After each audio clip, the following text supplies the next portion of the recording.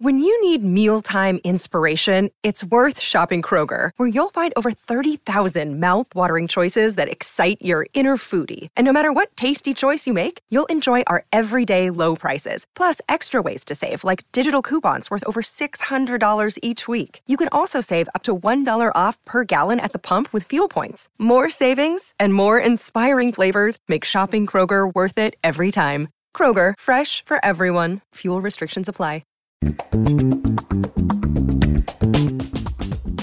All right, it's time.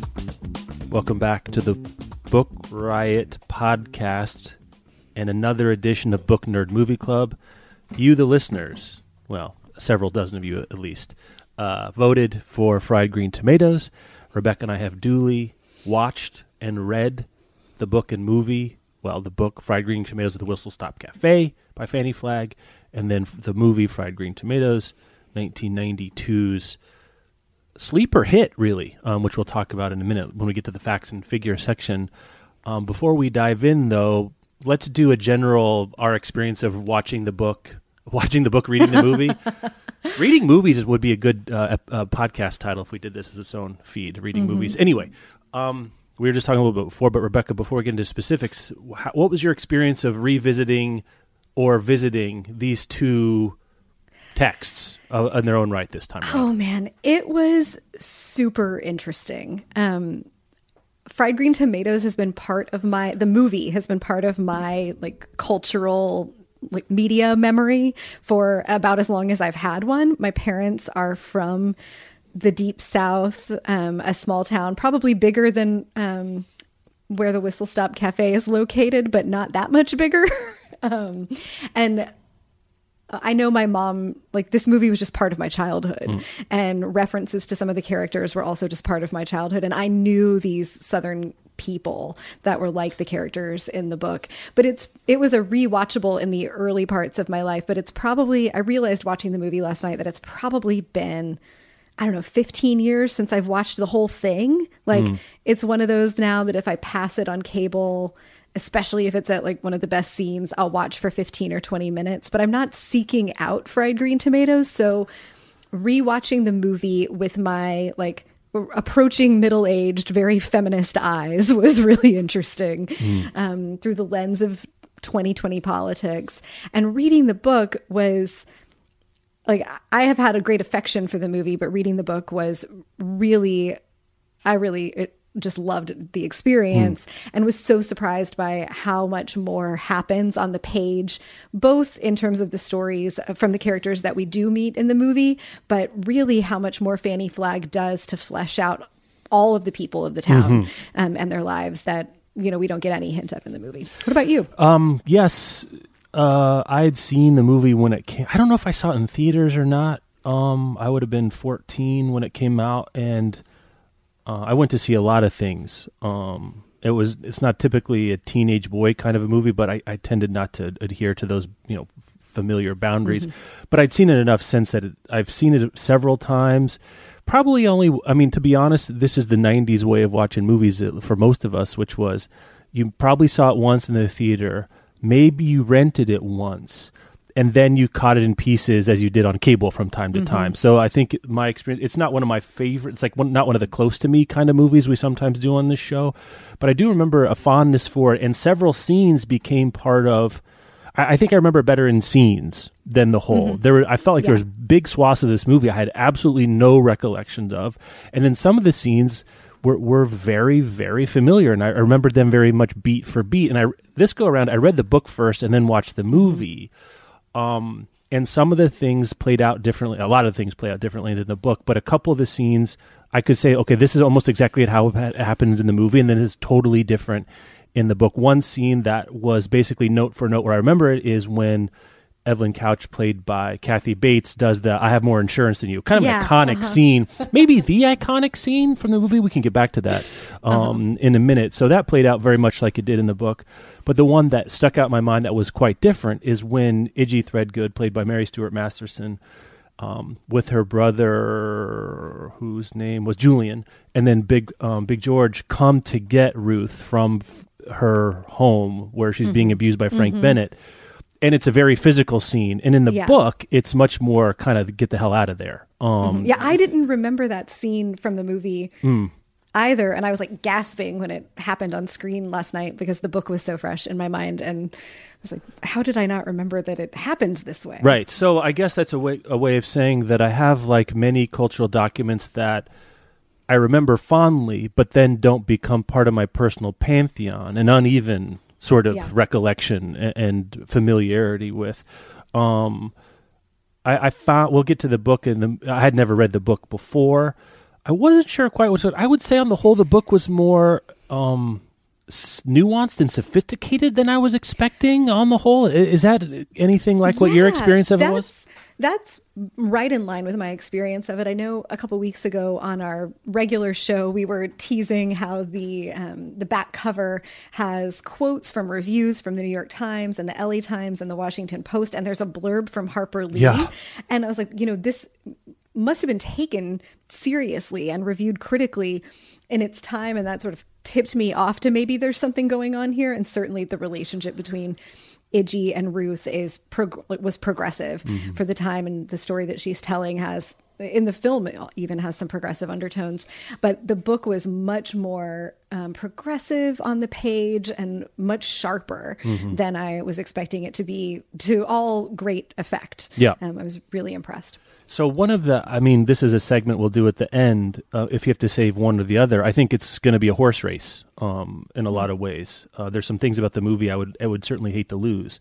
But as a work itself, as a more complete work, the book exceeded my expectations considerably, which I shouldn't be surprised by. I shouldn't come to these being surprised that the book is going to have more nuance and detail, because they just can on the whole. And this is a pretty long movie for the day and genre, which is sort of dramedy, bordering on melodrama. Frankly, we don't really get movies like this anymore, like where the emotional apex is someone dying slowly in a bed. We don't get that as much as we used to back in the old terms of endearment and beaches and other things like that, right? I mean, that's not a genre we see very often. It's true. Yeah, it was a very late 80s, early 90s mood.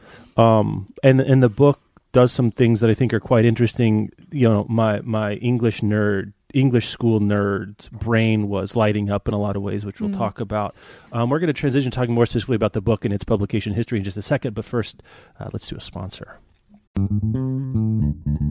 Today's episode is brought to you by Penguin Teen. In a world where the children of the gods inherit their powers, a descendant of the Greek fates must solve a series of impossible murders to save her sisters, her soulmate, and her city. Descendants of the fates are always born in threes. There's one to weave, one to draw, and one to cut the threads that connect people to the things they love and to life itself. And the Aura sisters are no exceptions. There is Io, the youngest, who uses her fate-born abilities as a private investigator, but her latest job leads her to a horrific discovery. Somebody is abducting women and setting the resulting wraiths loose in the city to kill. Now, the second book in the series, Hearts That Cut, will be on sale June 18th, 2024. This is a must-read for all Greek mythology and fantasy fans. This is dripping with atmosphere, edged with danger. Threads That Bind weaves together a gorgeous dark tapestry of mystery, fated romance, and modern myth. You won't be able to put this one down, and that comes from Alexandra Bracken, New York Times bestselling author of Lore. So make sure to pick up Threads That Bind by Kitsa Hatsopoulou, and thanks again to Penguin Teen for sponsoring this episode. Today's episode is brought to you by Avid Reader Press. So this next book is a really fun sounding mashup of different genres. There's a little time travel, a little romance, a little spy thriller action going on. So, in the near future, a civil servant is offered the salary of her dreams and is shortly afterward told what project she'll be working on. A recently established government ministry is gathering quote-unquote expats from across history to establish whether time travel is feasible for the body, but also for the fabric of space-time. This is an exquisitely original and feverishly fun fusion of genres and ideas. The Ministry of Time by Kalyan Bradley asks, what does it mean to defy history when history is living in your house? Kalyan Bradley's answer is a blazing, unforgettable testament to what we owe each other in a changing world. it kind of gives Outlander meets Cloud Atlas, or If the Time Traveler's Wife was written by Sally Rooney or Colson Whitehead. Make sure to check out The Ministry of Time by Kalyan Bradley. And thanks again to Avid Reader Press for sponsoring this episode. So this was Fannie Flagg's second book. Her first was more of an auto-fiction memoir situation, which did pretty well, spent 10 weeks in the New York Times bestseller list. Then Fried Green Tomatoes came out and spent 36 weeks on the New York Times bestseller list. I was really poking around, and this is one of those, data we want but never get. Was this a book club book of the late 80s, early 90s? God, it seems like it almost have to be. It's dying to be a book club book. I couldn't find evidence of that. I was poking around for it also, and I was trying to find like total sales history. Like often for titles like this, you can find something that's like, more than 10 million copies in print. And I couldn't either. Fascinating to see. But the paperback edition, I have a trade paperback edition from Ballantine, and it has the Random House Reader Circle seal on the spine, and a book club, like a set of book club reader's guide questions in the back, along with an interview with Fannie Flagg. Oh, I should have got that. I didn't get that edition. I just got the straight up regular Valentine mass market. Yeah, I didn't know that it was in there when I ordered it, but that's what I got. And so this feels reminiscent to me of what Harper Perennial is doing now. Yes. With book club editions of things. Let me see the copyright. Sounds of flipping pages. Yeah. The copyright on this edition is 1987. So yeah, that's...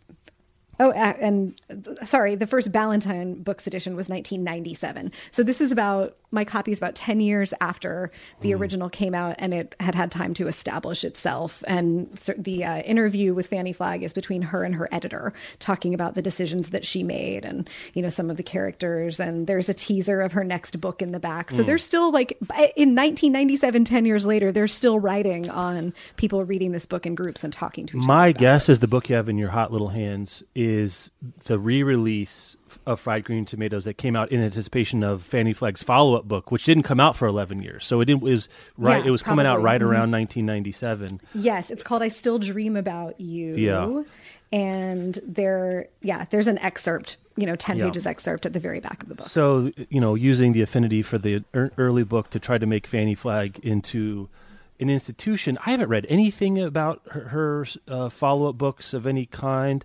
I have very dim, not in terms of like intelligence, but my own like amount of, my brain space didn't have a lot of room in it for whatever Fannie Flagg represents. She took an 11-year break between writing fiction again. There was the Fried Green Tomato, or the Whistle Stop Cafe cookbook, came out in 1993. I saw, which actually sold pretty well. It looks like her own story. I would like the Fannie Flagg autobiography. I realized, I think we talked about this a little bit in one of the run up to the show. She's an actress who got discovered doing, improv comedy sketch shows in a New York club. Got on a Match Game. She was apparently writing during this time. She was writing some short fiction that got published. My favorite anecdote is the Match Game. It's kind of a celebrity game show kind of a situation, but one of the segments you had to write your answers, and she was a terrible speller, and someone watching, apparently was a teacher, recognized that she had dyslexia because of some of the consistent patterns of mistakes she was making in spelling, and wrote her, and I guess it changed her writing life to be diagnosed with dyslexia. And part of what went into here, she's an actress, a couple of high profile relationships. Rita Mae Brown in her autobiography spilled some tea on her relationship with Fannie Flagg and some of Fannie Flagg's subsequent relationships. But a gay woman who doesn't sound like she was out in Hollywood. I mean, she may have been out in Hollywood, but not publicly. Not even sure she was a big enough name to be, quote unquote, out in Hollywood. But part of her own story is growing up in the South as a questioning gay, didn't maybe not even know the word at the time. And I think some of that really plays to powerful effect in the book and the movie. Yeah.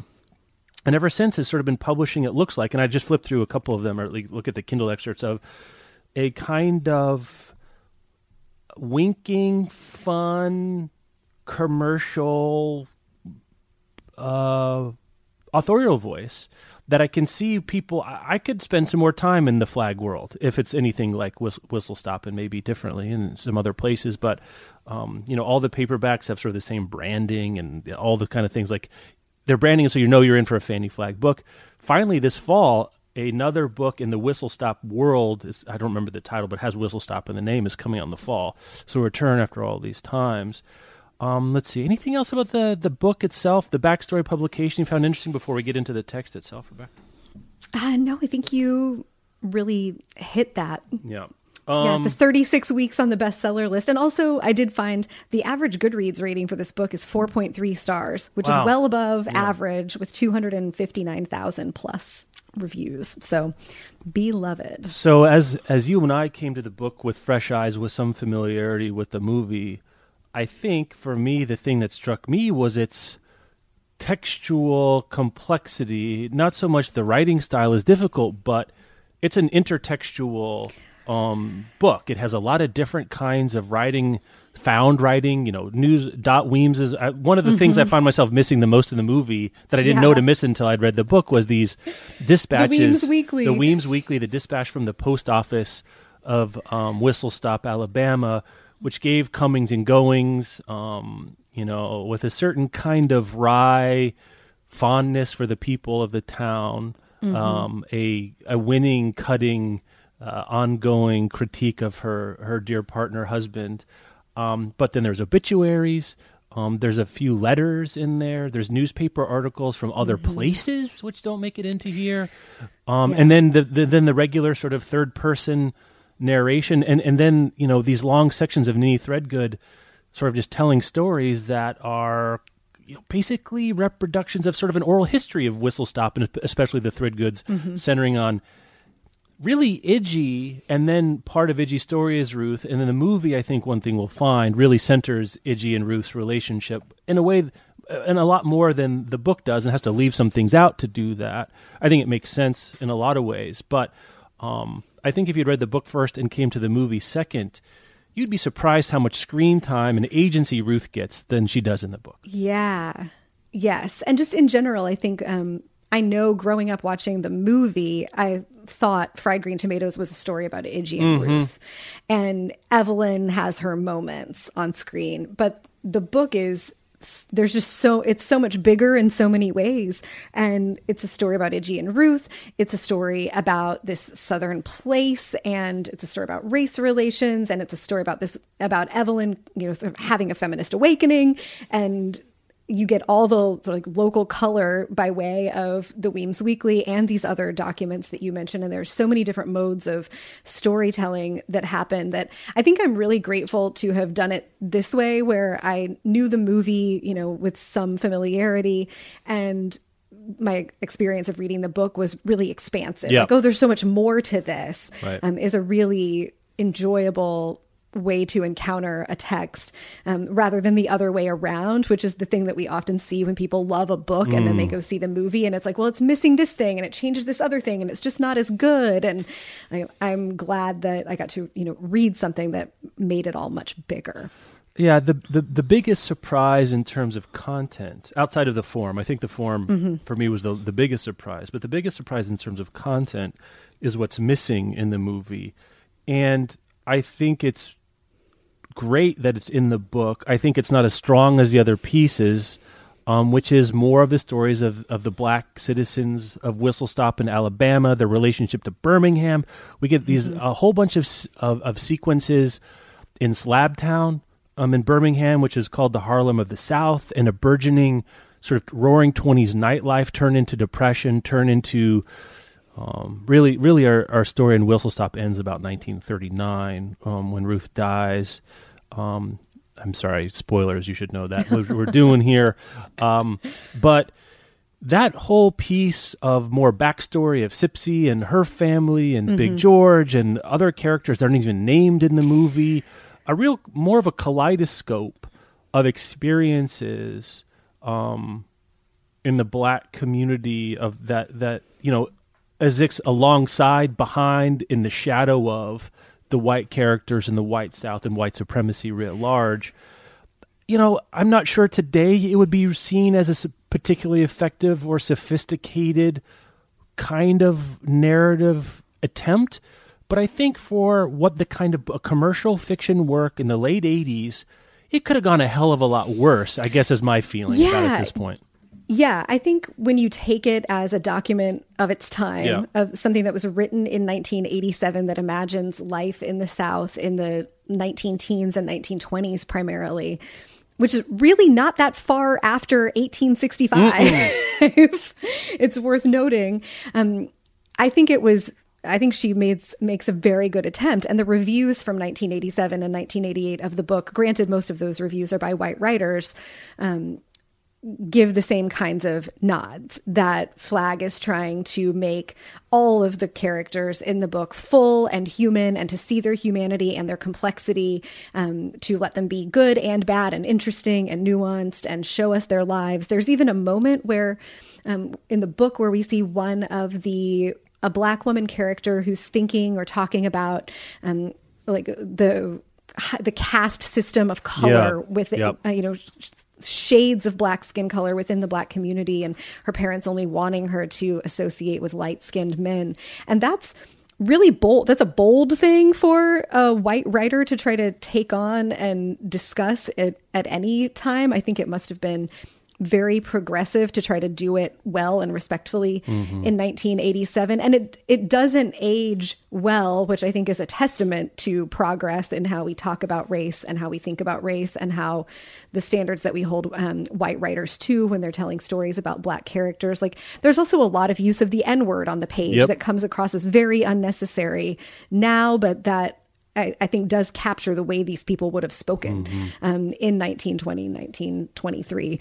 I think Fannie Flagg took big risks, and it's ambitious. Like when I was getting my head around how does a book like this get reviewed in the New York Times and the Washington Post, and if it were published today in the 2020 versions of this language and these attempts, would it be taken that seriously? And I'm not sure that it would, but I think it was very ambitious for the time. And just on the whole, the book is so much more progressive and so much more so much sharper in its social commentary. And I think what Flagg is trying to say about race and also about gender, the gender stuff does age really well, and sort of quietly about sexuality, that it's just really surprising. And how much of that detail the movie like they give up a lot of that in the movie, and it's probably because you have to give up a lot of those things if you want to sell a bunch of movie tickets and not come across as like preachy.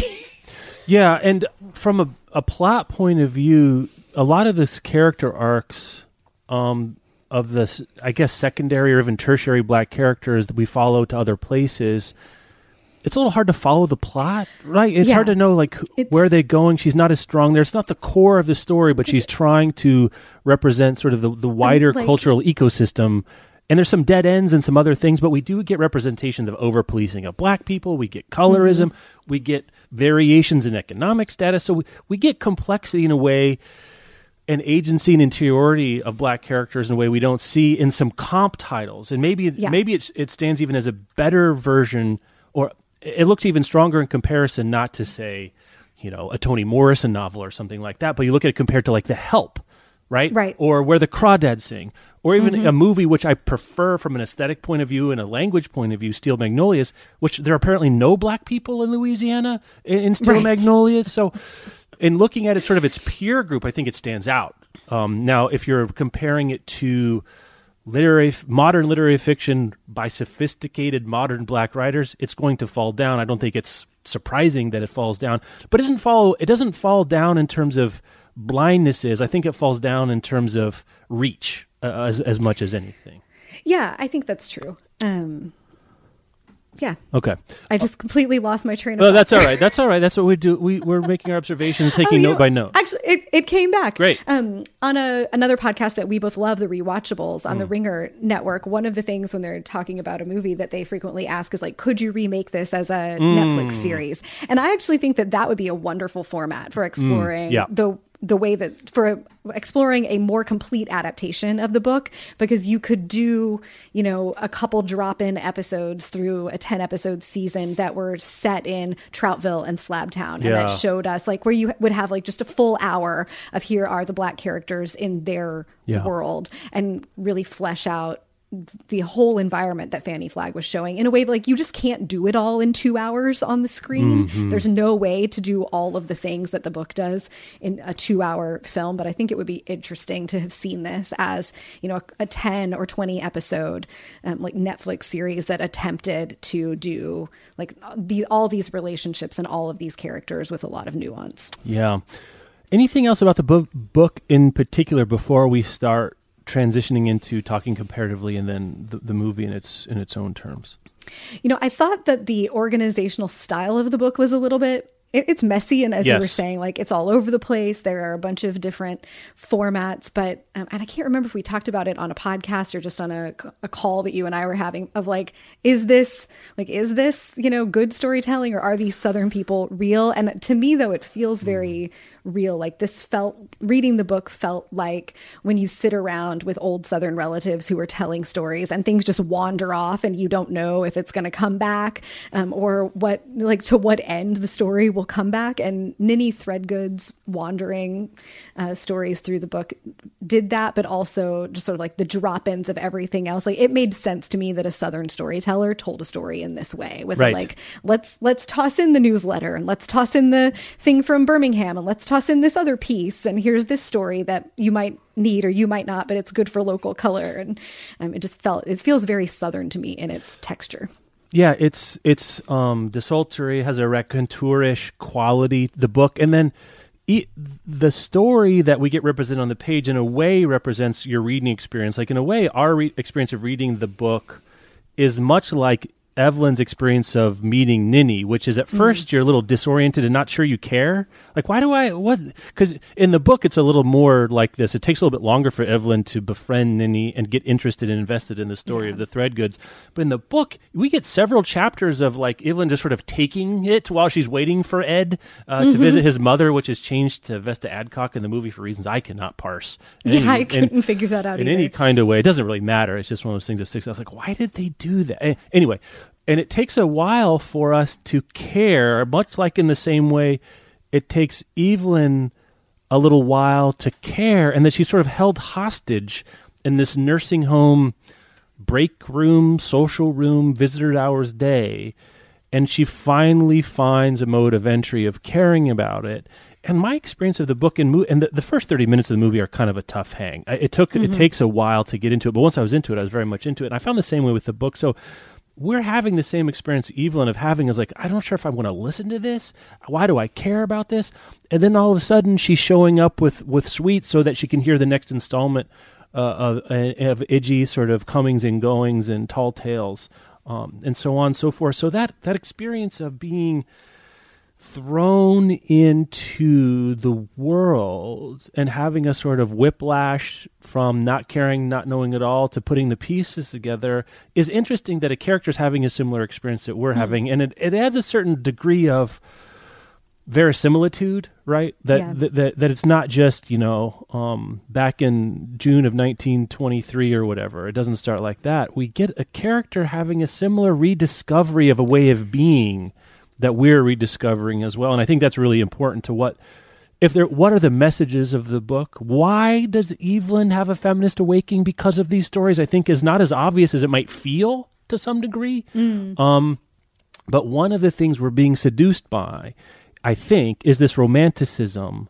as Ninnie is portraying it. And I think some of the violence and nastiness that of course would have happened are being filtered out by Ninnie's nostalgia for her own life and the people that she knew.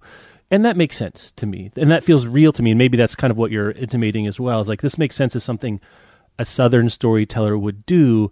You're not necessarily going to get into the realities of what it was actually like in the Depression in a small Alabama town. Like, you're going to hint at it and things were tough. Things Are Tough covers a lot. And there's a lot more about economic inequality in the book than appear in the movie. We get basically the one scene of Idgey being Railroad Bill, and then Smokey's an alcoholic for one scene, and that's kind of it.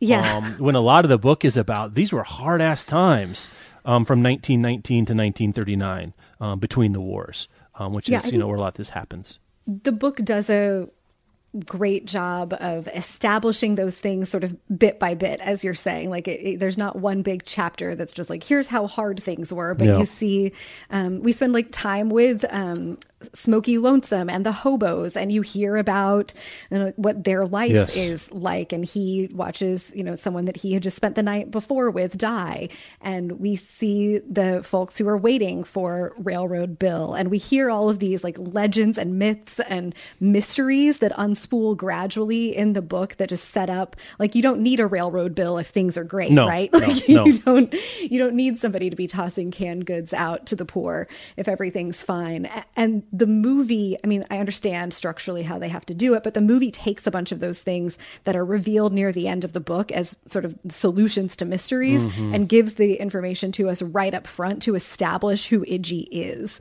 and like establish Iggy's character in a way that is both effective, but is also really a cheat, because I think it cheats the viewer from knowing sort of the fullness of this Iggy Threadgood character that we get on the page in the book, who is just routinely welcoming people at the back door of the cafe and giving them food and taking care of people, and like is very subversive in a powerful and important way, and it's not quite there on the screen. Yeah, so I think before we move into the more direct comparisons to the movie and changing to the movie, if you like the movie and you like books, I think this is worth reading, I guess, is my ultimate takeaway. 100%. Yes. All right, we're going to get into the movie here in just a minute, but first, let's take a sponsor. Today's episode is brought to you by Sourcebooks Landmark. So King Solomon says something very interesting to his son before he dies, and that is, quote, "Don't let the white man take the house," end quote. These, as I just mentioned, are King Solomon's last words to his son as he dies. Now, all 4 Solomon siblings must return to North Carolina to save the kingdom, their ancestral home, and 200 acres of land from a development company.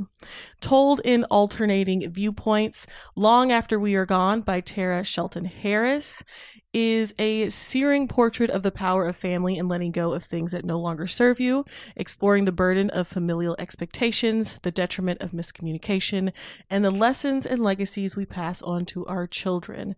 It's an explosive and emotional story of 4 siblings, each fighting their own personal battle, because who isn't, who return home in the wake of their father's death. Make sure to check out Long After We Are Gone by Tara Shelton Harris, and thanks again to Sourcebooks Landmark for sponsoring this episode. Today's episode is brought to you by Underlined.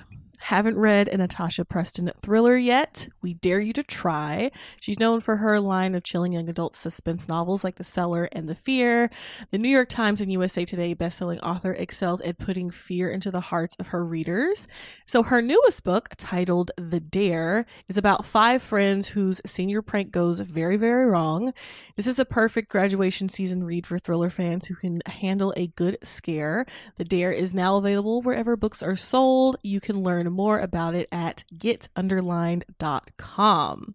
So again, this young adult thriller is about 5 friends with a prank that goes wrong. There are dark secrets, a twisty plot, and creepy I know what you did last summer vibes. So if you know, it's graduation season, you want to revel in that, but like make it scary, you know what I mean? Pick up The Dare by Natasha Preston, and thanks again to Underline for sponsoring this episode. I think it would probably behoove us to start with big differences. Let's do our impressions of the movie, and then we can come back to differences, because I think we want to tackle the movie on its own terms first to some degree. What makes it work as a movie? What are the slower parts? What works the best for you in the movie, Rebecca? Oh, Jessica Tandy. She's incredible in this, and it's a wonderful part. It is. Sure, for an older Southern leaning actor. I didn't actually look at Jessica Tandy's bio. Is she from the South? Did you look at it? I didn't either. Yeah. Her accent is a little questionable to me. Yeah. In the film, Yeah. I think she works so well as the She's storyteller. English. She's from London. Well, there you go. That Okay. explains it. Right. Yeah, her southern accent raised my eyebrow a little bit. I think she as the narrator of the story, and her relationship, and Kathy Bates is just wonderful here and lets some of the real anger that we get from Evelyn in the book, that's simmering under the surface in Kathy Bates in the film, and I really love that. And Mary Stuart Masterson and Mary Louise Parker, they work. They do. The relationship between them, there's so much, almost everything is unsaid between these characters, and everything about them is unsaid by the people that they live with, but that chemistry and their love for each other, that works so well. I think the movie really tried to give us a bunch of the beloved side characters from the book, but to varying degrees of success. But I think the whole Ninny Threadgood Evelyn relationship works very well, and the Idgie Ruth relationship on screen works very well. The town feels, real and southern and full, and it does capture the sort of interconnectedness of the lives of the white people and black people who live in Whistle Stop, and that they aren't. It's not a segregated, separated way of living in the South, and it's true today. There are segregated parts of cities, but my experience and knowledge, which of course is limited, but my experience and knowledge of being in the South, especially in these deeply Southern small places, is that there's a lot of living side by side, even with great racism and complexity and people who don't treat each other as fully human. And it's complicated still by connection and affection for each other. Yeah. And I think the movie captures some of that very well. Yeah, and I think, one of the things that the movie and book beg us to do is compare Evelyn's life with Idgie's life. I mean, Evelyn's doing it herself, but I think we're doing it as sort of at a remove and at a distance. And to notice the role of segregation in Evelyn's life versus the role of segregation and white supremacy in Idgie's life, where Idgie's living with black people. They're her employees, servantish. I mean, they're not slaves, of course, but they're not economic peers by any stretch of the imagination. Where Evelyn, the only black person she interacts with is a nursing home attendant. She lives alone, largely alone. She lives with a half of a person in Ed's attention, whereas Idgie has a variety of connections up and down the political. She's best friends with the sheriff, who's also a member of a clan, but also, takes care of black people in a certain weird way, but also we're going to take care of our own black people versus these Georgia clan members, a very complicated enmeshment in the racial and economic dynamics of the day, where Evelyn's principal malady, as we come to find out in the book especially, is of being isolated, of being alone, of not feeling connected to anyone, not her children, not her spouse. She gets sort of a sassy friend who, in the movie, which feels superficial. And then in the book especially, she moves into a social circle that she connects to, and going away to basically a diet loss camp. But the diet loss is not the thing that basically she responds to. It's these women who are having similar experiences to her. Whereas Idgie is connected from the beginning. She's in this, the Threadgood house at the beginning versus Evelyn's house at the beginning of her story couldn't be more different. This big, sprawling family with lots of messes and people and comings and goings and activity versus Evelyn, who has all day to prepare a meal for her husband who doesn't care about it. And that attractiveness, I think, is part of what's going on there. But part of that is the racial dynamic and the enmeshment and the separation that the suburbs bring in with upward mobility after the war, too. So, if I'm a grad student writing on this, I'm super interested in, the suburb versus the rural versus the intra-rural urban space of Whistle. There's a reason this is called Fried Green Tomatoes at the Whistle Stop Cafe, because the cafe becomes a nexus of life where a bunch of people from a bunch of different walks of life, be they grandchildren of slaves or politicians, come to eat food together. And it's just a fascinating dichotomy to see play out. Yeah, I think That's a great point, that we were really asked to compare Iggy's life and Evelyn's. And I think that it's that internal comparison that is what drives Evelyn's awakening. Yeah. And we get more of it in the book. It's kind of hard to track watching the movie, actually, like where the awakening is coming from without the background of the book. But we get Evelyn on the page realizing that like she's done all this work to try to be a good girl, basically. Yes. Like that she spent 48 years. There's this great quote, all that struggle to stay pure, the fear of being touched, the fear of driving a boy mad with passion by any gesture, and the ultimate fear, getting pregnant, all that wasted energy was for nothing. So there she was, too bored for Tupperware parties and too scared to look at her own vagina. And like she's just worked so hard to be so good, and she's realizing she's lonely. She has this like, you know, completely useless husband who doesn't pay any attention to her, and she's hearing these stories about Iggy, who is unafraid of the mess.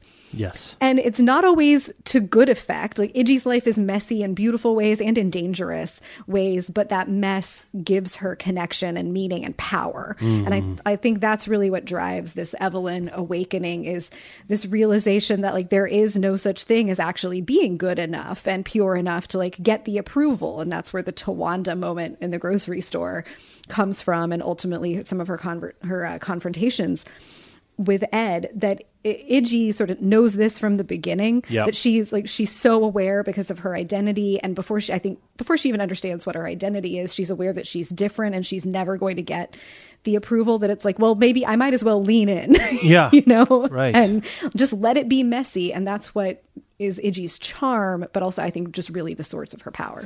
Yeah, I think one of the differences, and tell me if I'm remembering this right, Rebecca, that I was struck by in the book is that the character, the spectral being, the muse or whatever that is Tawanda is a Evelyn Couch creation, where in the movie it's something that Iggy says that Evelyn takes up, which I thought was a fascinating difference, and I'm not sure what to make of it. Do you have any read of that?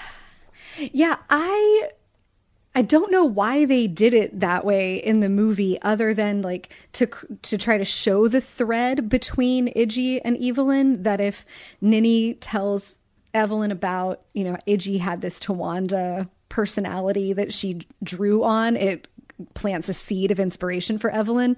But I think Evelyn has so much more agency and I think I keep saying the word power, but she has so much more power in the book too, because she has this encounter at the grocery store where this young guy calls her gross names, and she starts sitting with it.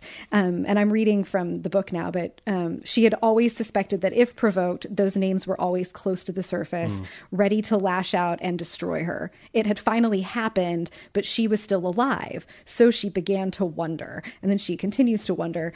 She had done all that, and yet still this stranger had dragged her into the gutter with the names that men call women when they are angry. And Evelyn wondered, why always sexual names? And why, when men wanted to degrade other men, did they call them, and you know, we don't need to say that these words on the air. And you know what they are. You know what they are out there. You know what these words are. And so now she starts to get angry, looking around at the messages that she's had that she should be afraid of being bad because men will call her names, and realizing that she can do everything right and men will still call her names. There will still be violence. Like, this is the fundamental recognition that you can't be good enough as a woman in the world to escape sexism. And so then she's pissed, and she makes up this code name for herself, Tawanda the Avenger. And then she has these great vivid fantasies that we get to see on film right after the Tawanda grocery store moment, the face it girls, I'm older and I have more insurance, when she goes and she talks to Ninny and she tells her, like, you know, I'll place tiny bombs inside Playboy and Penthouse. And, you know, and she's just like so almost manic with how she's lit up, I think, with how powerful she feels. But I loved that in the book, she generates this character for herself, that she has all this anger and it's so foreign to her that she can't, it's not like I am angry. It's like this anger inside me is something else and I need to give it a name, and here's the name. Yeah. And I think one of the reasons it does matter, not that it's good or bad, but it's different, is that for Kathy Bates to name and create this character, this avenging angel, that's about retributive violence, right? Retributive justice, because that's not Iggy's mode of existing in the world. Her mode is adapting, of being a trickster. Right. Anger is not her organizing principle, though she gets angry, certainly at Frank Bennett and other places. But largely, she is a raconteur, a troublemaker who is so winning that she just charms the literal and figurative pants off people in a way that's more... I mean, that's where the bee charmer metaphor gets interesting, right? She's not a bee destroyer and then takes the honey. She knows how to manipulate the bees, both figuratively and literally, of her life to get what she wants. And Evelyn Couch, I think, eventually gets there, but she has to move through the stage of, what if I just took it? What if I just took a bulldozer to the bee tree and just took the honey out before getting to this more evolved place by the end? I think Iggy she has this finely tuned sense of justice, and she's trying to be fair and in her own way, or she's trying to do the right thing or force other people to do the right thing. And she achieves that by being charming and sly. Because you can't afford to be as different as she is in this world and also be angry and violent. No. Wouldn't have worked. She would have gotten herself killed or ostracized or whatever. Yeah, it's absolutely catching more flies with honey. Like, she charms everyone, and she does it with this humor. Like, I think the scene in the cafe where there's been a Klan rally or like a Klan parade, and we see her talking to Grady Kilgore, being like, you need to tell these guys, if they really think that we don't know who they are just because they put sheets over their heads, like, they got to be smart enough to change their shoes. Like, we know who all of you are. And she drags things out into the light, but she does it in a way that is as unconfrontational as it could be, while still pushing people to do something, where Evelyn has just been so like nice and sweet, and honey has not worked for her. Yeah. Well, she hasn't had to create a strategy where Iggy really has. Right. And it's so, in the movie, it's really brought home. And I don't think a scene that's in the book, well, I know it's not, because it's quite a bit different how things end up. But Kathy Bates, I'm going to confuse them. I'm sorry for doing that. But Evelyn Couch, in her full Tawanda mode, literally takes a sledgehammer to her house to take down a wall. But then, as she comes back to it, she puts a wall back up, not to reconstitute the existing structure of the home, but to make space for a new alignment, a new sort of family system. Where Iggy is doing that from the very beginning, certainly after Buddy dies, her older brother, played by a very young and charming Chris O'Donnell here, who also we thought would be a thing, but then turned out to be, another NCIS lead. Get them checks, Chris, no shade. But she then needs to be reincorporated into the society of Whistle Stop, and in a move that's meaningfully and remarkably different. And frankly, I don't know if it works, or I don't know if I prefer it. Let's put it that way. Is that Iggy's story with Ruth in the book is one of instant sexual attraction, even as a prepubescent girl. I think the time jumps around so much, I kind of forget how old people are at given times. But the moment Ruth walks in the door, she's it for Iggy. Whereas in the movie, Ruth sort of has to court Iggy, like she's brought in to bring Iggy back out of the woods or back down from the river.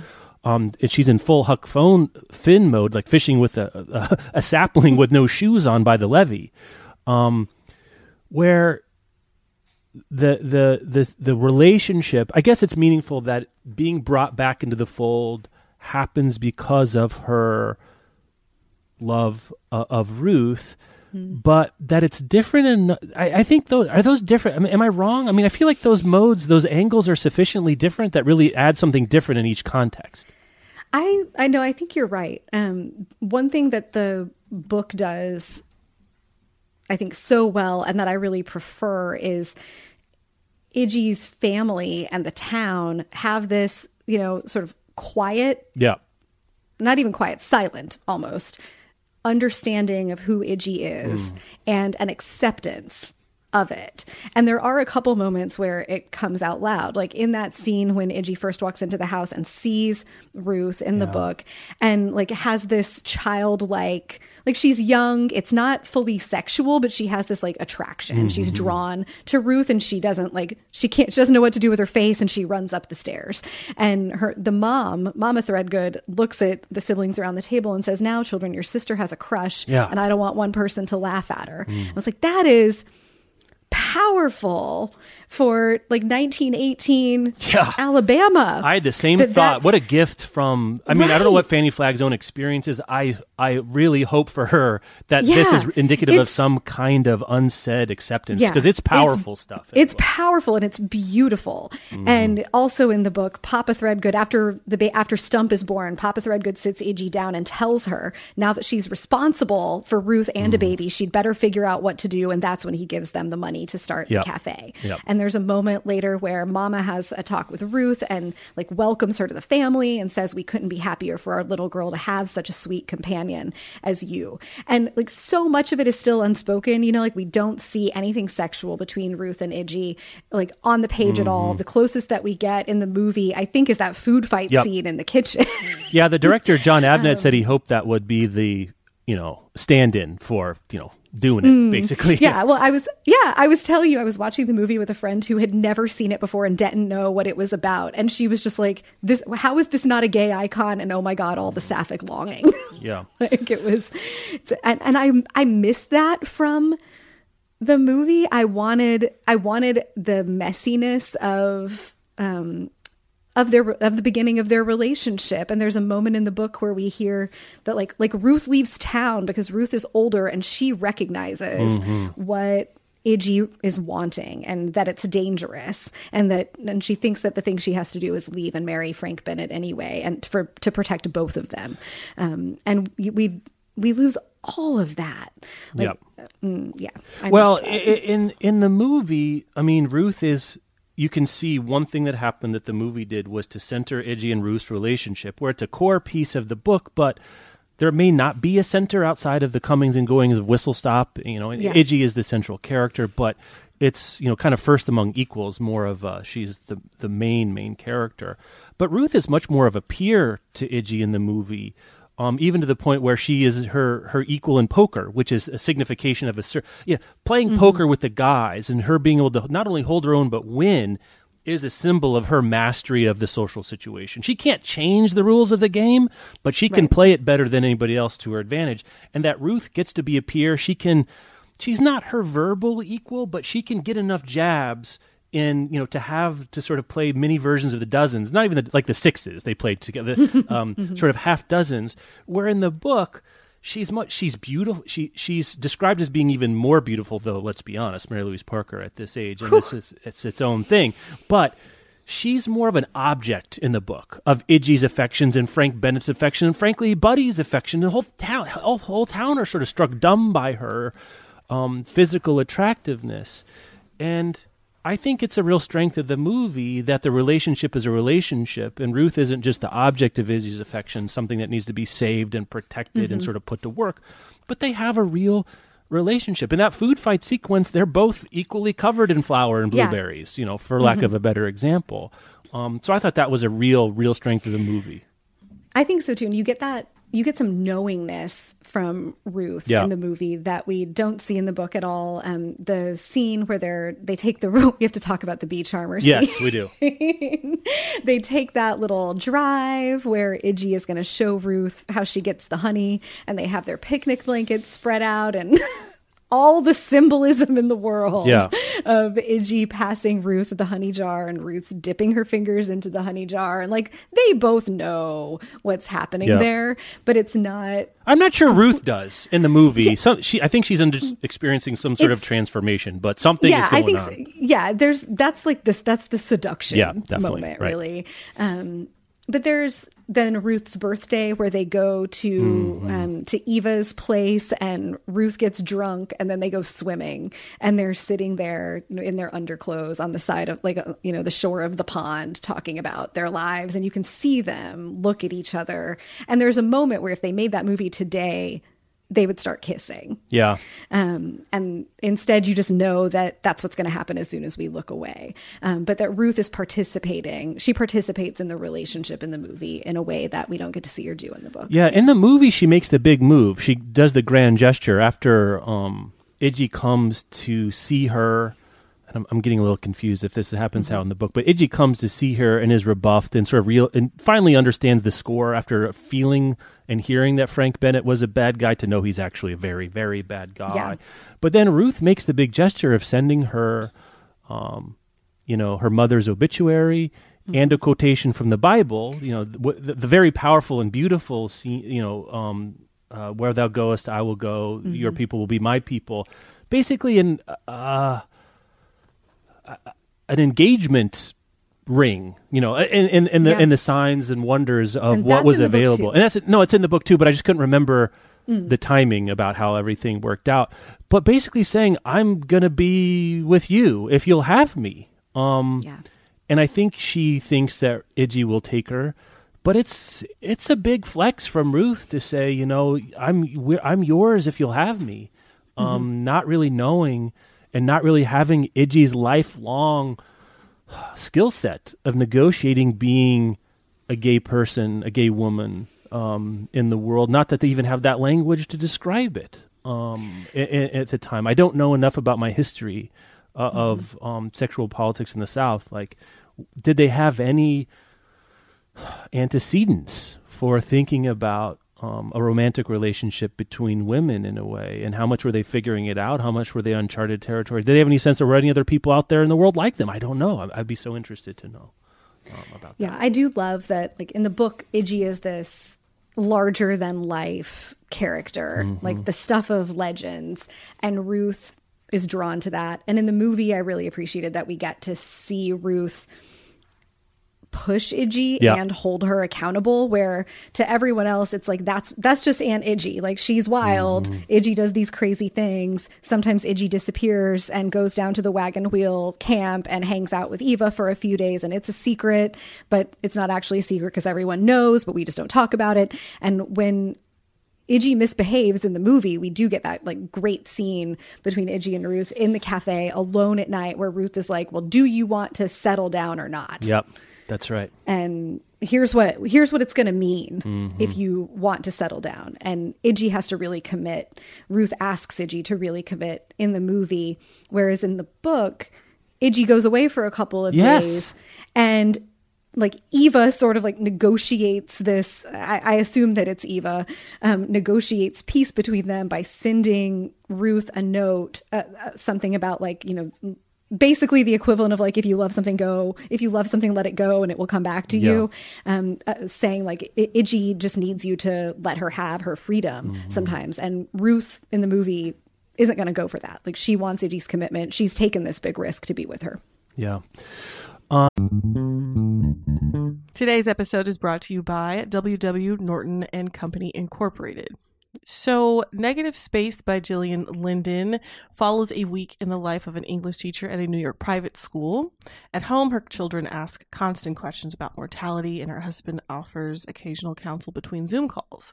At school, something happens. She accidentally witnesses an ambiguous, possibly inappropriate interaction between a teacher and a student, but how can she be sure of what she saw? Negative Space is a portrait of a woman caught between the pressures of what's normal and what isn't, and examines what we owe the people who depend on us in a fractured and indifferent world. It's a debut novel and a short novel. It's perfect if you want something quick and easy to carry around, but it's also thought-provoking.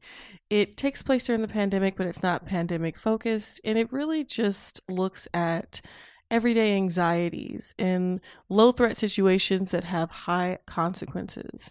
So make sure to check out Negative Space by Gillian Linden, and thanks again to W.W. Norton and Company Incorporated for sponsoring this episode.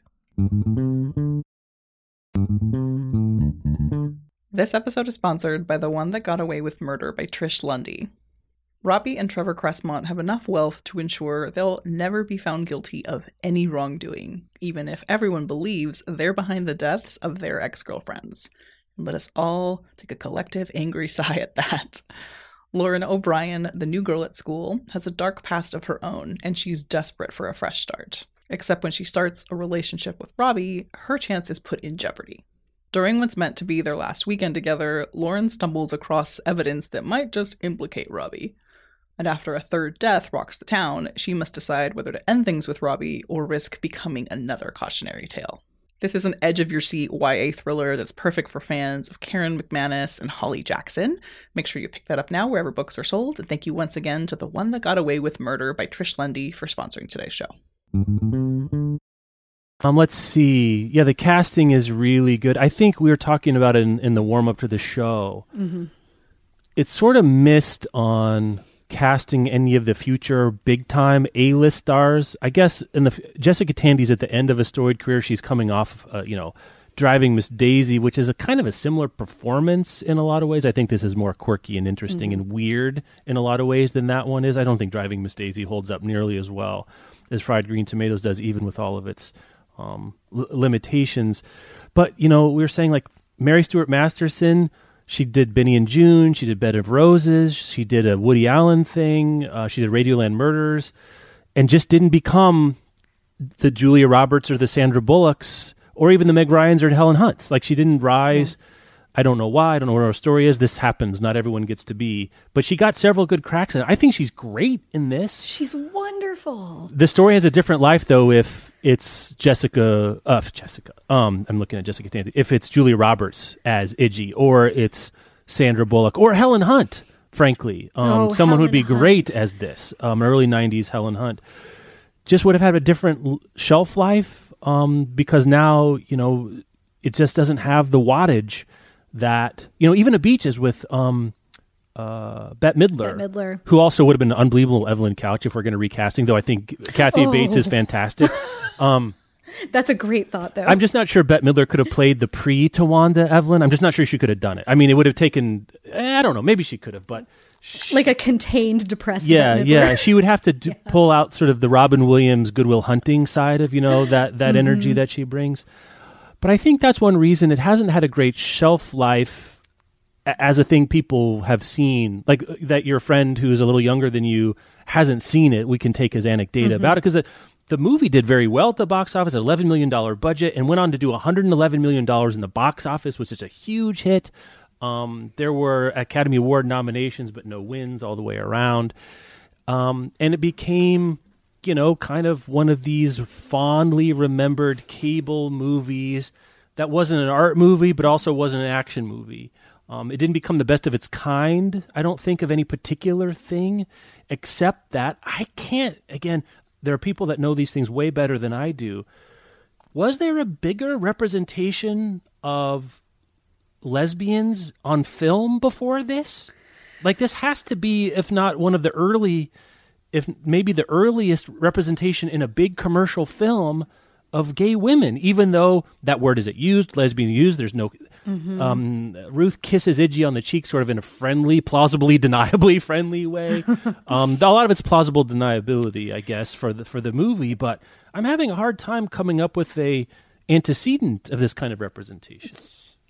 Yeah, I can't come up with one either. And I actually think that if the movie had just gone like a half step further and there had been one kiss or like one actually sexual moment that acknowledged what this relationship between them really is, I think that would have given it more staying power. And then it becomes the kind of or at least has the potential to become the kind of movie that that people watch and see themselves represented in, that young gay women watch and say like, oh, that's me. Do they not say that already? I mean, maybe I'm wrong. I don't know. They don't. The friend that I was watching it with is queer, and she was looking at the early scenes before it really becomes clear what's happening. She was like, how are there not a million lesbian memes about about this movie and about Mary Stuart Masterson as Iggy? And I think it's because it's never made overt in any sense. Like, it's never fully acknowledged that these characters are gay, and you need that for it to be empowering. Yeah. Again, I don't know. I'm just saying. I'm thinking if you're a gay woman seeing this in the theater in 1992. You're not like, boy, I wonder if these people are lesbians, right? I mean, maybe I'm wrong about that. So I'm just saying, like, it probably if you watch the movie at all as a gay woman, you're like, what's going on here. So do you need the kiss to do it? Maybe because maybe it's. I guess speaks to one of my other notes. There's not a lot of individual scenes. I'm like, this is the scene. And maybe that's what you're sort of getting at, is if there is a, even just a little making out on the porch or down by the river or whatever. But the food fight is different enough that maybe that's, I'm not sure if some of the power of it is the unsaid, unexpressed. Some of the power of it is there. And is that spell broken by breaking it, I guess, for lack of a better term? I'm not sure. I think it would have been like if you were a lesbian in 1992 watching this and you already knew that you were a lesbian and like had that language and the identity, I don't think the movie progresses anything. But I think that if there had been something, if it were a little bit more overt, it would have had the capacity to do that thing that we hear stories about with other pieces of media where someone's like, I was 12, I knew I was different. I wasn't sure what that was about, and then I watched this movie or I read this book, and then I got it, and it made sense to me. And I don't think that it's overt enough in the movie to have made that click. Yeah, it's not like Giovanni's Room or something like. It's not one of those kinds of books. Yeah, but it's also not. That's not an experience that I have at all. So I'm guessing. Yeah, I'm guessing. If you do know, podcast@bookriot.com, I'd love to know either stories or papers or cultural histories. I'd love to know where this stands. But even as a 14-year-old, I was like, I knew what was happening, and so it's hard to me to know. To be a commercial hit like it was, it has to tread a fine line, much like Iggy itself. The movie is treading a line not unlike Iggy's line for a different time, of existing in the world and reaping the benefits of being entertaining and heartfelt and captivating without being transgressive. It's transgressive without being overtly so. I'm not sure. The book is so much more transgressive, and I don't think the world changed that much between 1987 when the book came out and 1991 when the movie came out. I think it gave up more than it needed to give up in the movie adaptation, and I'm not sure why. Perhaps it's because you get a bigger audience if you're less overt about these things and less transgressive or less potentially offensive. Did a bunch of church people get upset about fried green tomatoes and write letters about it? I doubt it, but I think if Ruth and Iggy had made out, they would have. Yeah, that's right. That's no doubt about that. That it gives up. I just think the movie gives up more than it needs to about but not the relationship. But not anything that's in the book, though. It doesn't get. I mean, the book is no more overt than the movie is, right? Yeah, I think the book is just so much more transgressive in general because you get the stuff about of her parents saying she has a crush and let it go. Right. And the members of the community, the Weems Weekly newsletter refers to Stump as the son of Iggy Threadgood and Ruth Jameson. They are accepted as a couple and as a family, even though no one labels them as lesbians, and they don't label themselves that way on the page at all. But everyone around them clearly recognizes what their relationship is and doesn't just recognize it, but seems to accept it in the book. And we don't quite get that in the movie. I missed it. And I think they could have gone a little bit, I wish they could have gone a little bit further with it in the movie. I think that would have given it some more staying power. Yeah. That's interesting because one of the changes the movie makes is that Ruth is alive for the trial, where in the book she's already dead, right? Isn't that right? Oh, I don't remember. I think she's dead, but she certainly doesn't testify in the book, where she has to testify in the movie. And she has to explain why she left her husband and child to go live with this woman. And it's fascinating. The prosecutor's imagination is limited to, she offered you liquor and money, which is hilarious. And, Ruth is pressed to say, why did you do it? And she says, she's my best friend and I love her, and sort of blushes at the same time. And you get no public, that's kind of the line that both the book and movie tread is, do they know, do the Threadgood parents know that they're having sex? I guess is one of my great questions about how these things work. How much of this is denial about what's happening? How much of it is acceptance?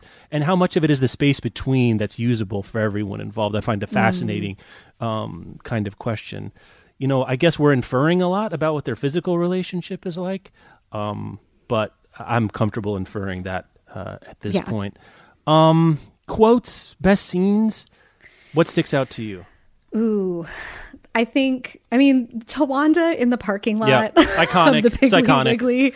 It's iconic. Face it, girls, I'm older and I have more insurance. And I just loved the added note in the book that like Evelyn goes home and tells Ed it was an accident, and Ed is just baffled about how she could have accidentally run into a car Six times. That's great. It's really good. A quote from the movie that I loved is Ed asking Evelyn, I think when she's sledgehammering the wall, like, are you going to use that thing to murder me? And she says, if I was going to murder you, use I'd my use hand. my hand. Michelle and I both laughed, cackled at that one too. Yeah, I feel like that's going to go, like, face it, girls, I'm older and I have more insurance has been in the pantheon of my life quotes for decades now. But I think that if I was going to murder you, I'd use my hands is going to enter very quickly. Very quickly. Yeah, that's good. I love the food fight in the cafe and that chemistry between them and the, like, just getting away with something, and the gleam in Mary Louise Parker's eye when she smears the cake frosting down Grady Kilgore's face is wonderful. And in the book, I loved the courtroom scene and just the great drama of like Reverend Scroggins shows up and tells the tallest tale, and everyone believes him, and then the hobos are paraded in as the choir. Yes. Like, it's just wonderful. It's a really like, good stuff. The full circleness of all these, I think that courtroom scene is really the climax of the book, because all these people that Iggy has shown up for her, like over the course of her life and taken big risks for, now are willing to show up and take risks for her, including Reverend Scoggins, whom she has done nothing but torture. Yeah, it's a little so Ruth has made a deal with basically the Scroggins that if you come and lie for Iggy, she's going to come to church. So it's an evangelical mode too. But there is a certain protecting our own versus the outsiders. Like the Alabama-Georgia feud is an interesting subtext that becomes supratext towards the court, where they don't want these Georgia jerks coming in and adjudicating their black. They don't want them. We'd rather police our own black people. I mean, which is a weird sort of sense of justice, weird and being terrifying and racist. But then also, like, we don't want to be on trial. Also, the book gives you, like, everyone hates Frank Bennett. Like, the judge has a reason to hate Frank Bennett. The sheriff. There's kind of a tacit understanding that if we can all get away with this together, you can get away. But if you can't, you can't. We'll have to do the thing, which is a little bit. Oh, actually, a lot erased. That's completely erased in the movie, which I thought was fascinating. Yeah, Frank Bennett is a much worse bad dude on the page in the book than the, like, I hate to say it, but like garden variety bad abusive dude that we get in the movie. Yeah. Where like in the book we know like he beats Ruth, but before that he has raped other women and beaten women and does horrible things to women of color, and like everyone has a reason to want him gone, and the judge is just going to go along with it also. But the theater of that courtroom scene I just loved. Yeah, I don't know if it's all echo booms of To Kill a Mockingbird, but Southern courtroom scenes, I think usually because the stakes seem high and about larger culture, because it's generally about race, is often, either, in this case, it's part and parcel of it too, but there's a certain, like, the law versus cultural belief at stake is what's being adjudicated as much as a particular crime. I always find super compelling too that Reverend Scroggins brings in his own Bible so that he doesn't have to lie on a Bible is great. One quibble. Yeah, I'm sorry. I'm so sorry for everyone to do this. Bring it. There's no way that Reverend Scroggins knows what Moby Dick is in 1936. Like, it doesn't. Melville doesn't have a critical revival until like the late 20s in academia. Like, it's not the thing we know as Moby Dick now. Like, maybe Huck Finn. Again, very small quibble. I was like, he wouldn't have had so anyway, that's my moment of tweed for everyone involved there. Let's see, from the courtroom. Also an interesting inversion of To Kill a Mockingbird that Harper Lee, of course, it's a Southern commercial breakthrough, maybe literary, maybe commercial, maybe whatever. The trial scene where we have a white woman putting herself on trial, where she had the option of just letting the black person hang for it, literally, versus the trial in To Kill a Mockingbird, which is putting a black body on trial for other reasons. It's an interesting inversion, I think, of what's going on there, and very much in this, I don't know, maybe not an overt response to, but I think you have to think about the politics of the race of the person being on trial, because Iggy's given the option. Grady says, we can take him in and it's a lot easier and someone has to pay for it. And you could get away with this rather than both of you going, and Iggy won't allow it. Her most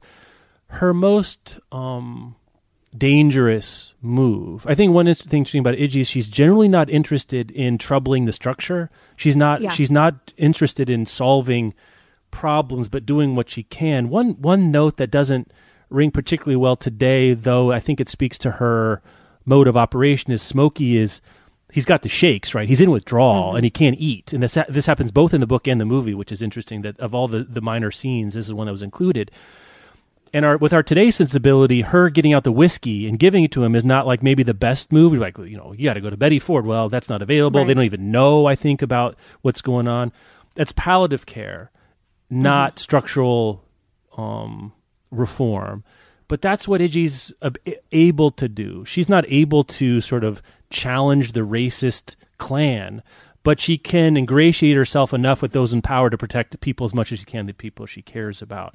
So that's an interesting byproduct. That's all wrapped up in the trial scene as well. I think the Tawanda one, but I do think I would use my hands is also a wonderful one.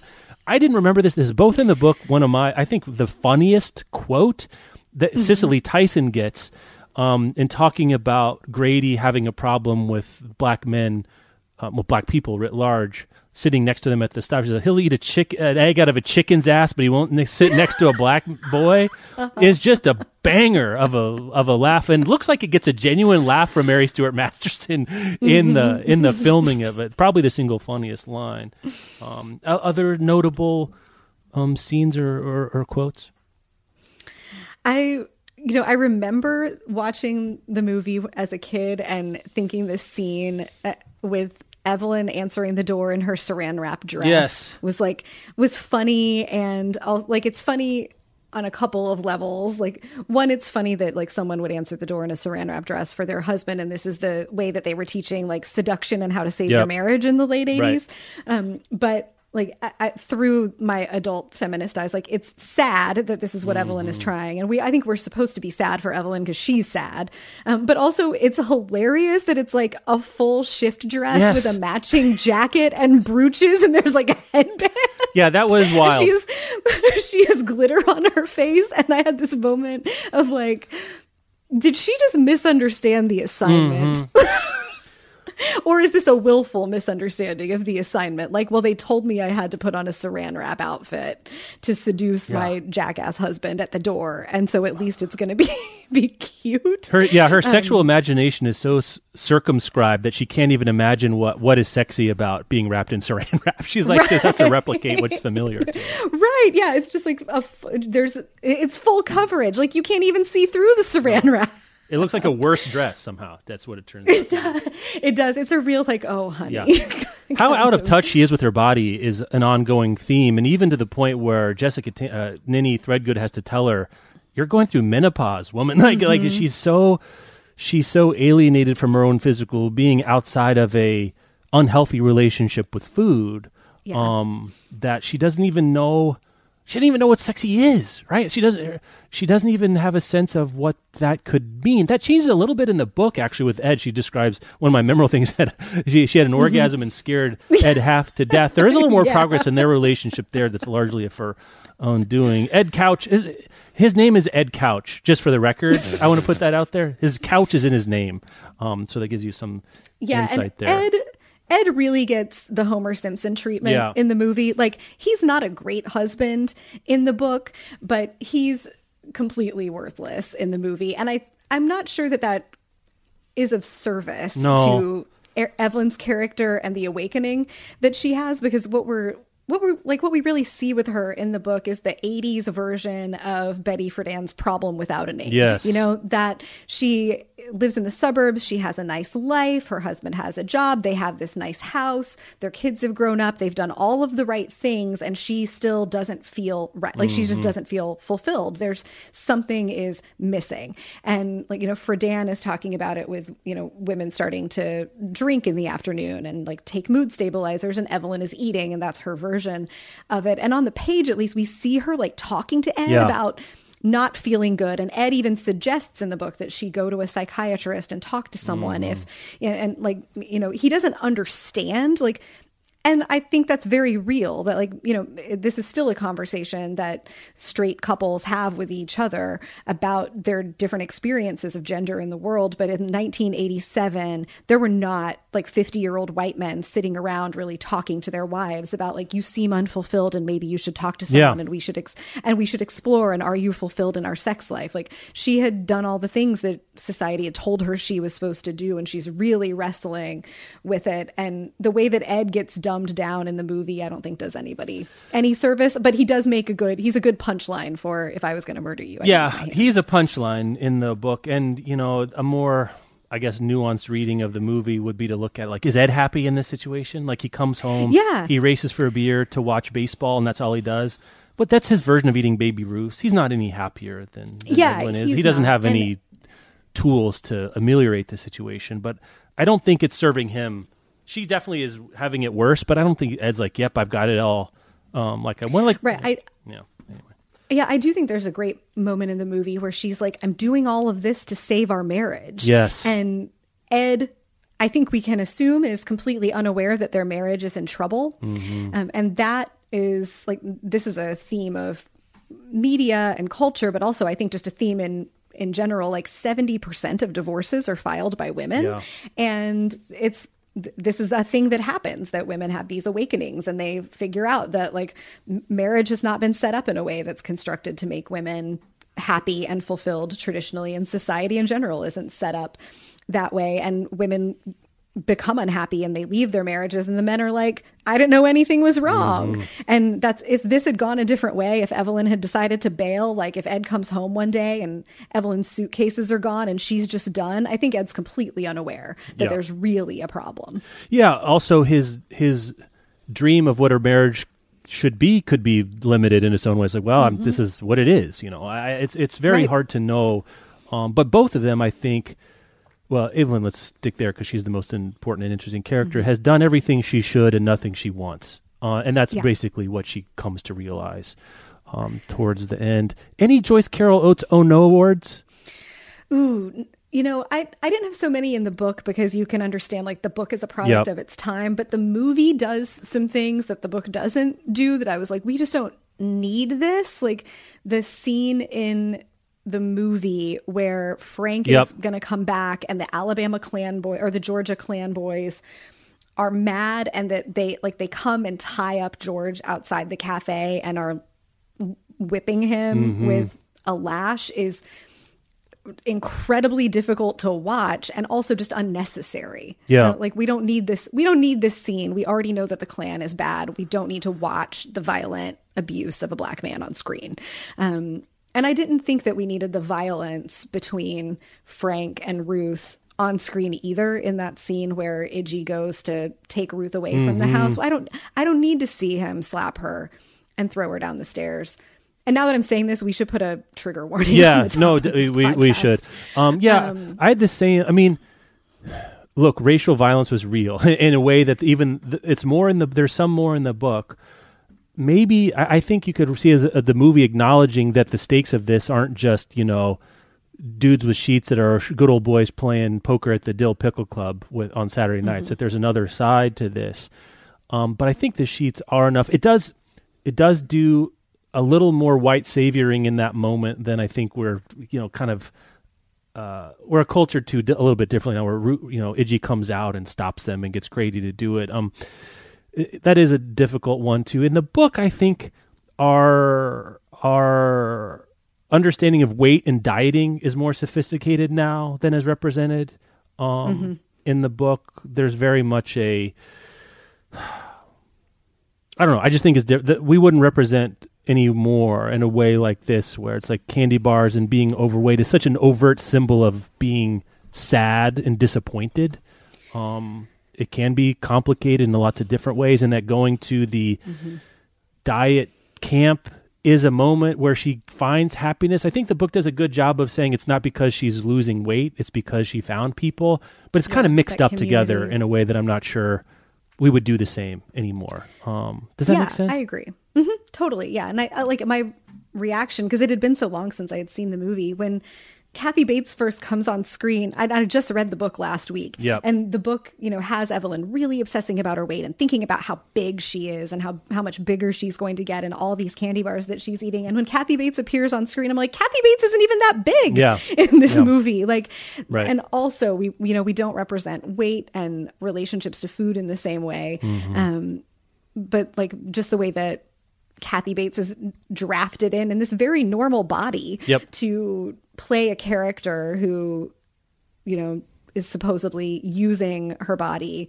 Like she's so disconnected from it that she's just abusing her body with food as a way to deal with her feelings. And we get a little bit more of it in the book that's not just about food. Like there's this great quote where she wondered why she had to live in a body that would get old and break down and feel pain. Why couldn't she have been living inside a desk, a big sturdy desk, or a stove, or a washing machine? Like, this is how sad she is and how far away, how disembodied she is that she thinks it would be better to be a washing machine. Yes. Yeah, that's in one of the, almost borders on the surreal, like kind of more experimental and edgy, that kind of imagining that she does in those moments. Very interesting. Yeah. There's a whole dissertation or a chapter of a dissertation to be read on food representations here, because let's be honest, what they're serving down at the Whistle Stop is not great for you. Fried green tomatoes and, everything that goes into classical Southern cooking is not great for you, but the way it's represented as being soul food rather than comfort food, rather than junk food, is fascinating to see. And the way in which it's eaten and the reason for which food is eaten. I think if this movie is made today, that you're right, the gay relationship becomes more central, more overt, more sophisticated, more modern in a way, even if it's set during the same period. But the food culture that we live in now would make greater hay out of the cooking and ingredients and all of that kind of stuff. We do get a little bit of that. You get like at least one sexy kitchen scene in the 2020 version of this movie. Yeah. But even some foodie, kind of representations of the craft and the post Top Chef knowledge. Very regular people like me who don't do cooking know and be curious to see how things were made. One note that's fascinating too, I was certainly subject to this, is thinking that fried green tomatoes were a Southern delicacy or regionalism. Apparently it's not. It was a, basically North American, after World War II into the Depression, of people needing a way to use all the tomatoes. And green tomatoes are bad to eat by themselves, so like anything, if you put cornmeal on it, salt and pepper, and fry it up in butter, it's pretty darn good. So apparently from Indiana to Massachusetts. But this was the real glow-up moment for fried green tomatoes. Probably the idea of frying green tomatoes is more of a legacy of this book and movie than anything else. It's something you see on menus all over the place. Yeah, and I don't think I've seen fried green tomatoes on a menu outside of the South, but I live in arguably one of, like, if not the food capital of the South, one of the food capitals of the South. New Orleans is very mad at you right now, but I'm just putting that to the side. Okay, go ahead. Well, and Charleston. Proceed. We can adjudicate that some other time. But I see fried green tomatoes everywhere. And I do think that this movie did something for that. Like, this is Apex Mountain for the dish of fried green tomatoes. Yeah, very, very much so. Recasting, anybody you do differently? I don't really want anyone differently, I have to say. I do. I miss in the movie, I understand why it's not there, but I miss who Eva Bates is in the book. Well, that's giving him a part. Okay, yeah, I see what you're saying. This is a tiny part, but like Grace Zabriskie is not how I pictured Eva Bates from the book. Like, we're supposed to picture this like voluptuous redhead who knows no shame and like really lives in her body and is sort of the inverse of Evelyn like Couch. A sexual healer, like someone Marvin Gaye would sing about. Yep, that's the phrase I was just about to use. Oh, okay. That Iggy goes to her, and Buddy had known Eva Bates, and later Iggy takes Stump to Eva Bates, and like that's questionable. Yeah, that's a maybe. Yeah, we don't need to go down the ethics of that one, but I would have loved, just as a nod, I guess, to who that character is, to see whoever the 1991 version of Christina Hendricks is. Lord, If we get 2020 Eva Bates, it's Christina Hendricks 100%. Yeah, that's one omission that, unlike, say, the representations of the extended Black universe, you could have added in without changing the structure of the movie too much. And I think maybe the most transgressive character in the whole book, frankly, more transgressive than Iggy, to the point she's literally marginalized. It has to live down by the river. Yeah, I was hoping for more too. I didn't remember it coming out of the book reading this time, so I was hoping to be surprised, but I wasn't. Again, only recast if you want to give this movie a higher profile in the future by getting someone who became a bigger star. That's really it into it. In the watching of the movie, I didn't find anyone to be swap outable. Of the main Tandy, Bates, Mary Louise Parker, and Mary Stuart Masterson, the four of them are the heart and soul of the movie. Cicely Tyson adds some as well. But you got them right. And I think a lot of the shortcomings of the movie are made up for by those characters being so indelible and memorable and watchable that you don't have to do too much else with it. I think there's a better version of this movie still out there with that same cast, but I don't think the cast is what's limiting what the movie is doing here. I agree at all. Yeah. Do you save the book or the movie? It's fraught here, I think, for you maybe more than me. It is fraught. I think I might be having recency bias from having just read the book and like feeling this real sense of discovery about it. But I don't know, the friend I was watching with last night, we ended the movie and I found myself being like, well, in the book, here's all the other stuff, or here's how they do it in the book. And I think I would save the book, honestly. Like I also think that this is going to change my relationship to fried green tomatoes when I pass it on cable. Like there are scenes that I would still I will always and forever watch Kathy Bates smash her car and yell to Wanda. But I feel more affection, I think, for the version of these characters and the version of this world that I spent time with in the book. The only thing I lose in my difficult decision to save the book is the Ruth fleshing out and Mary Louise Parker's representation. I think the Iggy we see in the book, we get in the movie. I think the Evelyn we get in the book. I think the Ninny we get in the book for sure. The Ruth we don't get to keep. The Ruth that we like in the movie we don't get to keep. I think that's made up for by a lot of other things. So it's not an across-the-board win, right, to keep the book, but that's the one sadness I would have. If I could somehow do an addendum, a footnote or a fanfic that has the Ruth built in the way that the movie does a little bit more, it'd be a clearer cut for me. Fried green tomatoes fanfic that has to exist. Yeah. What else? Last thoughts, unanswerable questions, things that you're left bothering with.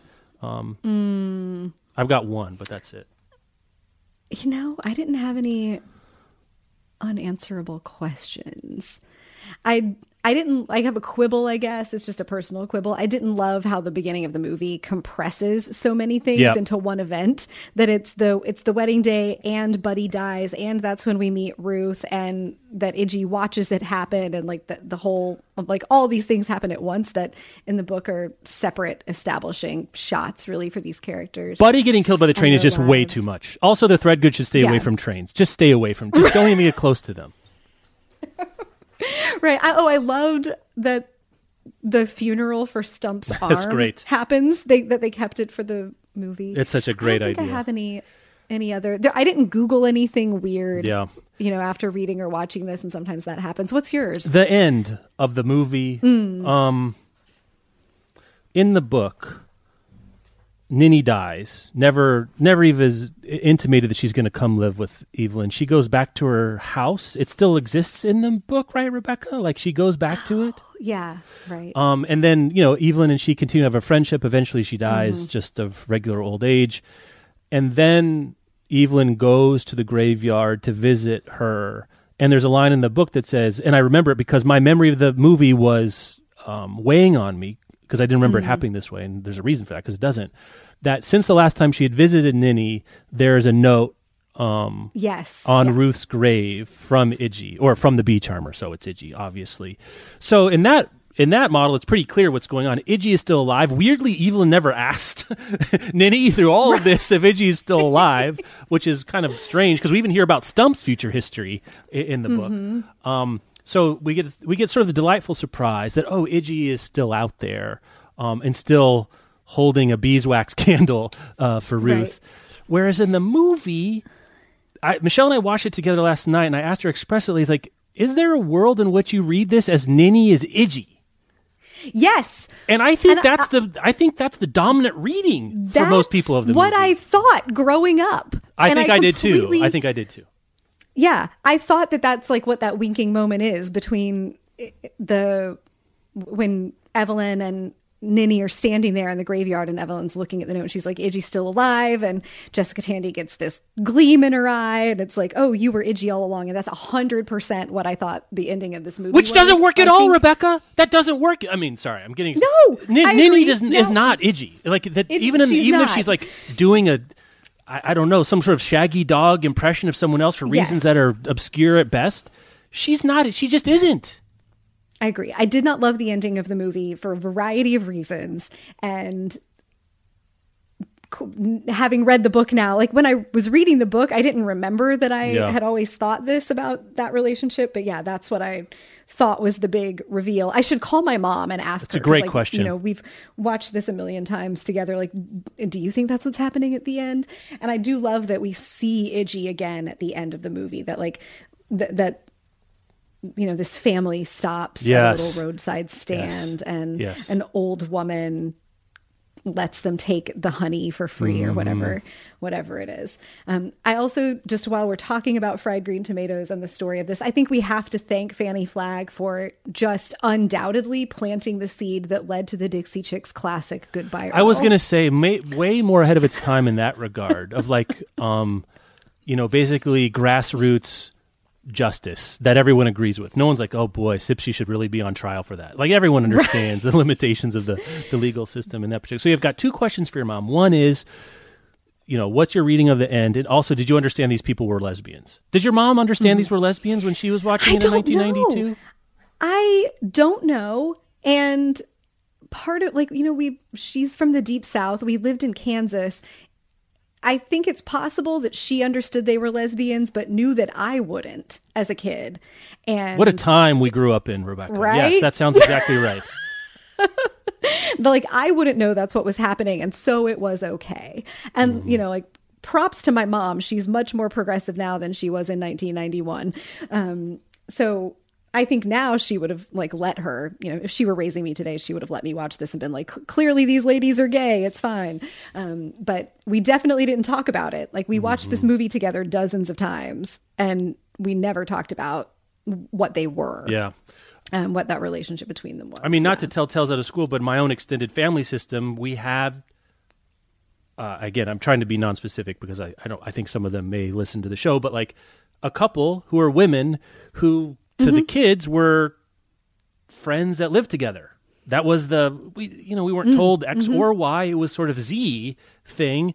And I don't know that it's weird what you get used to in a family system. Yeah. And you can become acculturated you can have a micro-cultural knowledge and understanding and rule set that doesn't apply to the wider world. I think that's one thing that Whistle Stop is doing for and with Iggy, and sort of holding space and indeterminacy and possibility for her, even if that doesn't, and certainly doesn't, apply to the wider world, the credence and space they would give to people outside of that community. Rebecca, fun as always something to discover. We got to start thinking about our next one. Summertime. Have a good one for them, one for us. One for them, one for us. Field of Dreams, baby. It's Field of Dreams time. It does feel that way. The weather's getting warm. Did you see the Cubs and White Sox might play an official game at the Field of Dreams? Yes.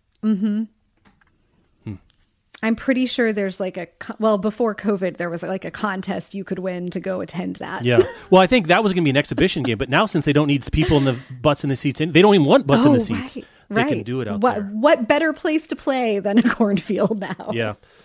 All right. Email us, podcast@bookriot.com. Love to hear your feedback, other reactions you had to us, and what we said, and the open questions and concerns, and just our observations, your own experience of either of those things. Yeah, send me links to all of your theses and blog posts about queer readings of Fannie Flagg. All your cultural study pieces about anything related to this. Your master's papers, yes. Yeah. All right, Rebecca, I'll talk to you later. Have a good one.